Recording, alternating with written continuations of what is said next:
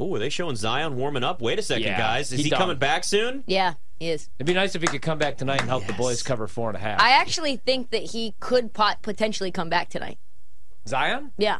Like, It was just out of nowhere? It was like very low key. They talked about it on the Brian Windhorst podcast earlier this week. They asked Willie Green, like, "Hey, I know that Zion's possibly available for Thursday. Do you think that's something that could actually happen?" And then Willie Green was kind of like a little bit coy about it, and he goes, "Well, you never know." I just want to see all these stars get back out there through the last 6 or 7 games of the regular season and then into the playoffs, because we've had so many injuries out west, where Durant only played 3 games until last night, and Kyrie and Luka have missed time, and Zion's missed a ton of time, and Paul George now out. You go down the list, Anthony Davis. There's been a ton of them. It doesn't give you the full. Like, I want to see the teams at full strength so we actually know who the best are going into the playoffs. It's really hard to gauge anybody right now. It is. Yeah. I mean, here, think about this. All right, so the Dallas Mavericks right now. You got Kyrie talking about, I wasn't expecting to come here and be in the play-in tournament, and it's a cluster F, is what he said. Well, they're 8-14 since the trade for him. Here are the only teams that have a worse record since February 8th. When the Dallas Mavericks traded for Kyrie Irving. The Pistons are 2-19, the Rockets are 5-18, the Spurs are 5-17, the Blazers are 6-16. Sorry, Trista. And then you've got the Pacers at 8-14, exactly where the Dallas Mavericks sit. That's a bad group. That is all teams that are fully tanking the rest of this season.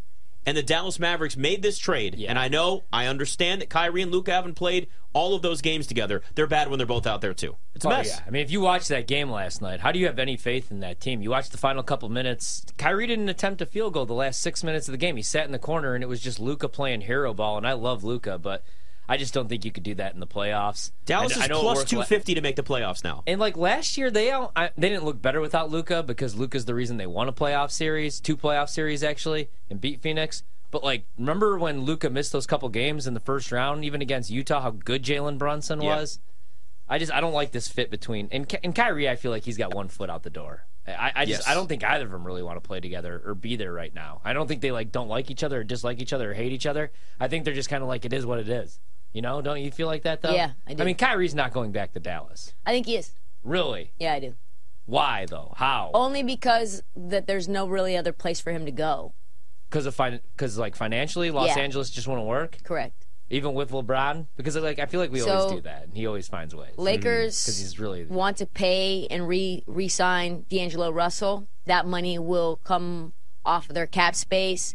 They have multiple players that they want to run it back with. They made that trade. Jared Vanderbilt, Malik Beasley. You've got Rui Hachimura that you got to re-sign.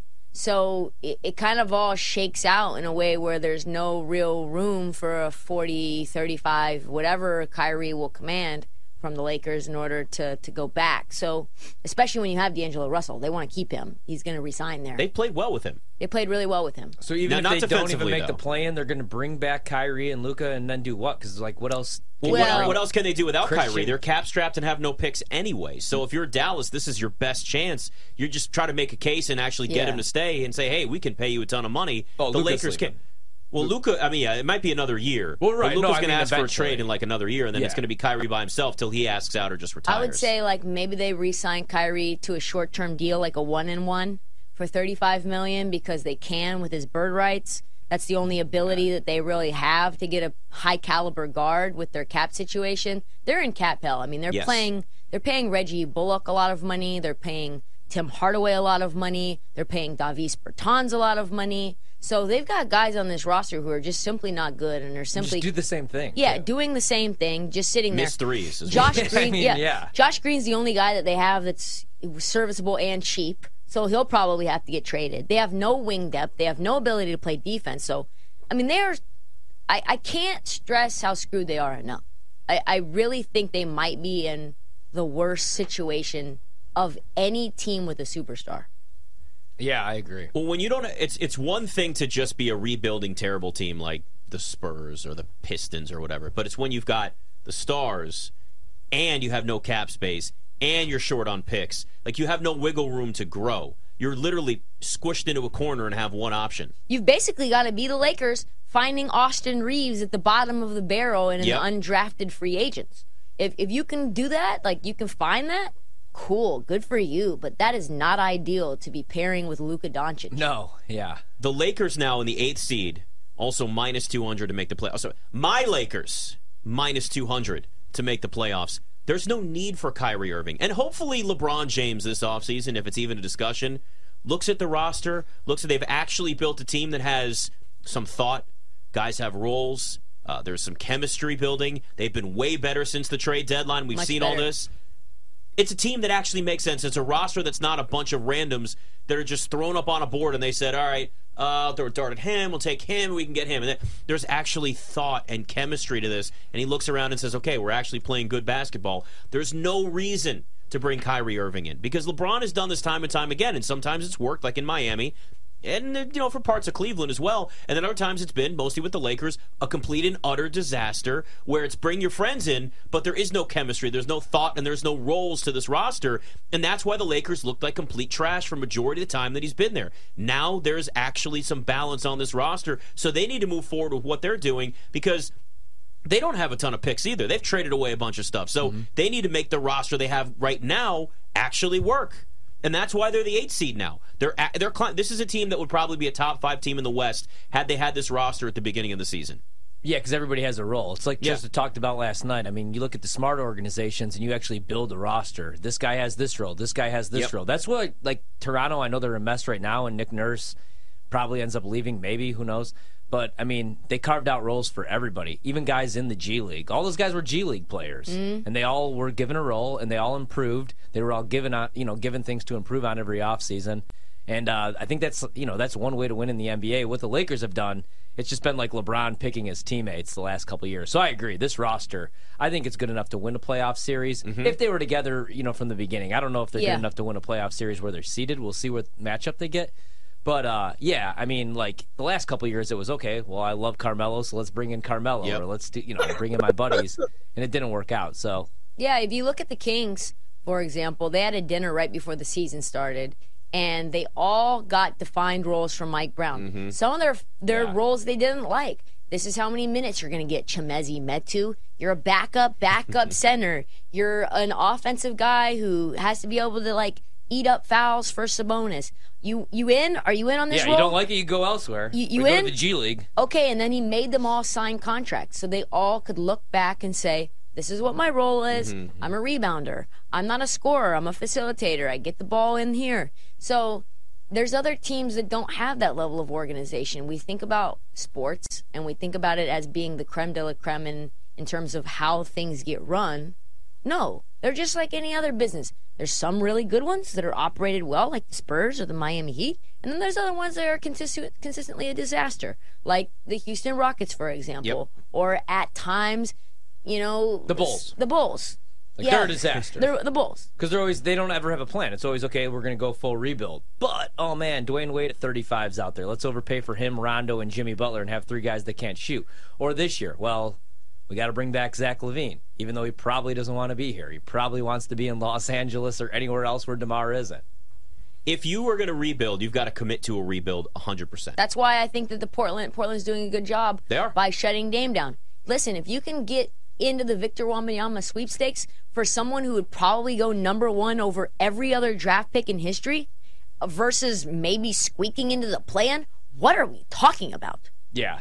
What are we what? But a lot of organizations are too scared to do that. And they're saying, no, this. They see the big picture. They waited till like 15 games left in the season. Yeah.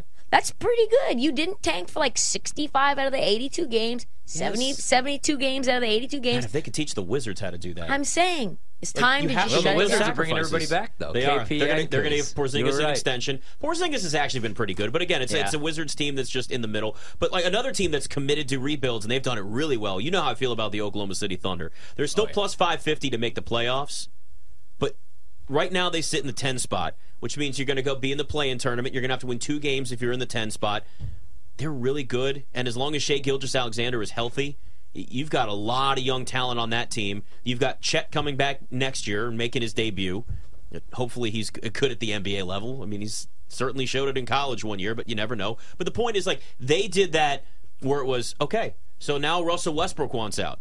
That's the last piece. We're going to get a ton of draft picks, and we're going to stock this thing up. But what they also do, and this is what's really important, is they're able to identify that talent, and they find a Lou Dort that nobody else is talking about, who may be one of the best on-ball defenders in the NBA He was now. undrafted. Isaiah Joe, who just had 33 the other night, but did shoot horribly from three. Last night let me down when the three-point prop. That's a whole other conversation. Josh Giddey is going to be one of the better point guards in the NBA. I mean, they have Isaiah so Joe, much young. Second round, 49th pick. Yep.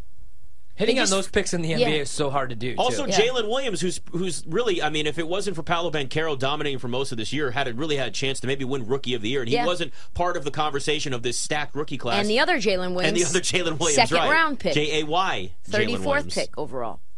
So it's not just finding the talent at the top of the lottery. It's finding guys all over the place and having more than enough assets to do it. And listen, if you're the Thunder now, I'm sure they clearly want to be competitive at this point in the season. It's not like they're showing that they want to tank one more full season. They have a million picks, but they could get to the point with the young talent they have.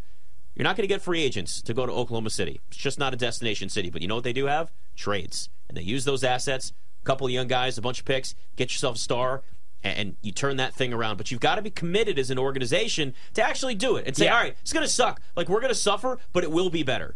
I would rather be, though, like a bottom 15, 20-win team and be in the lottery than be playing for the play-in tournament and saying, hey, yes, maybe we get a first-round series against a team like the Bucks and we get gentlemen swept. Yeah. And I get to go to a home playoff game and spend a bunch of money. I would rather just be like just one of the worst teams in the league and have a shot to get a franchise-changing player. Because when you're in basketball hell, it sucks. It's The purgatory. The one team that I would say was not fitting that rule, right, was a team that started out really, really bad last year. I think they were like 1-13, and they ended up taking the Suns all the way through the deep into the first round, which is the Pelicans. And that set up the stage for Zion to re-sign and to continue to build on what they have. So I think it's situation to situation, but largely I think, Ryan, you're right. Good point, because I thought Zion was as good as gone.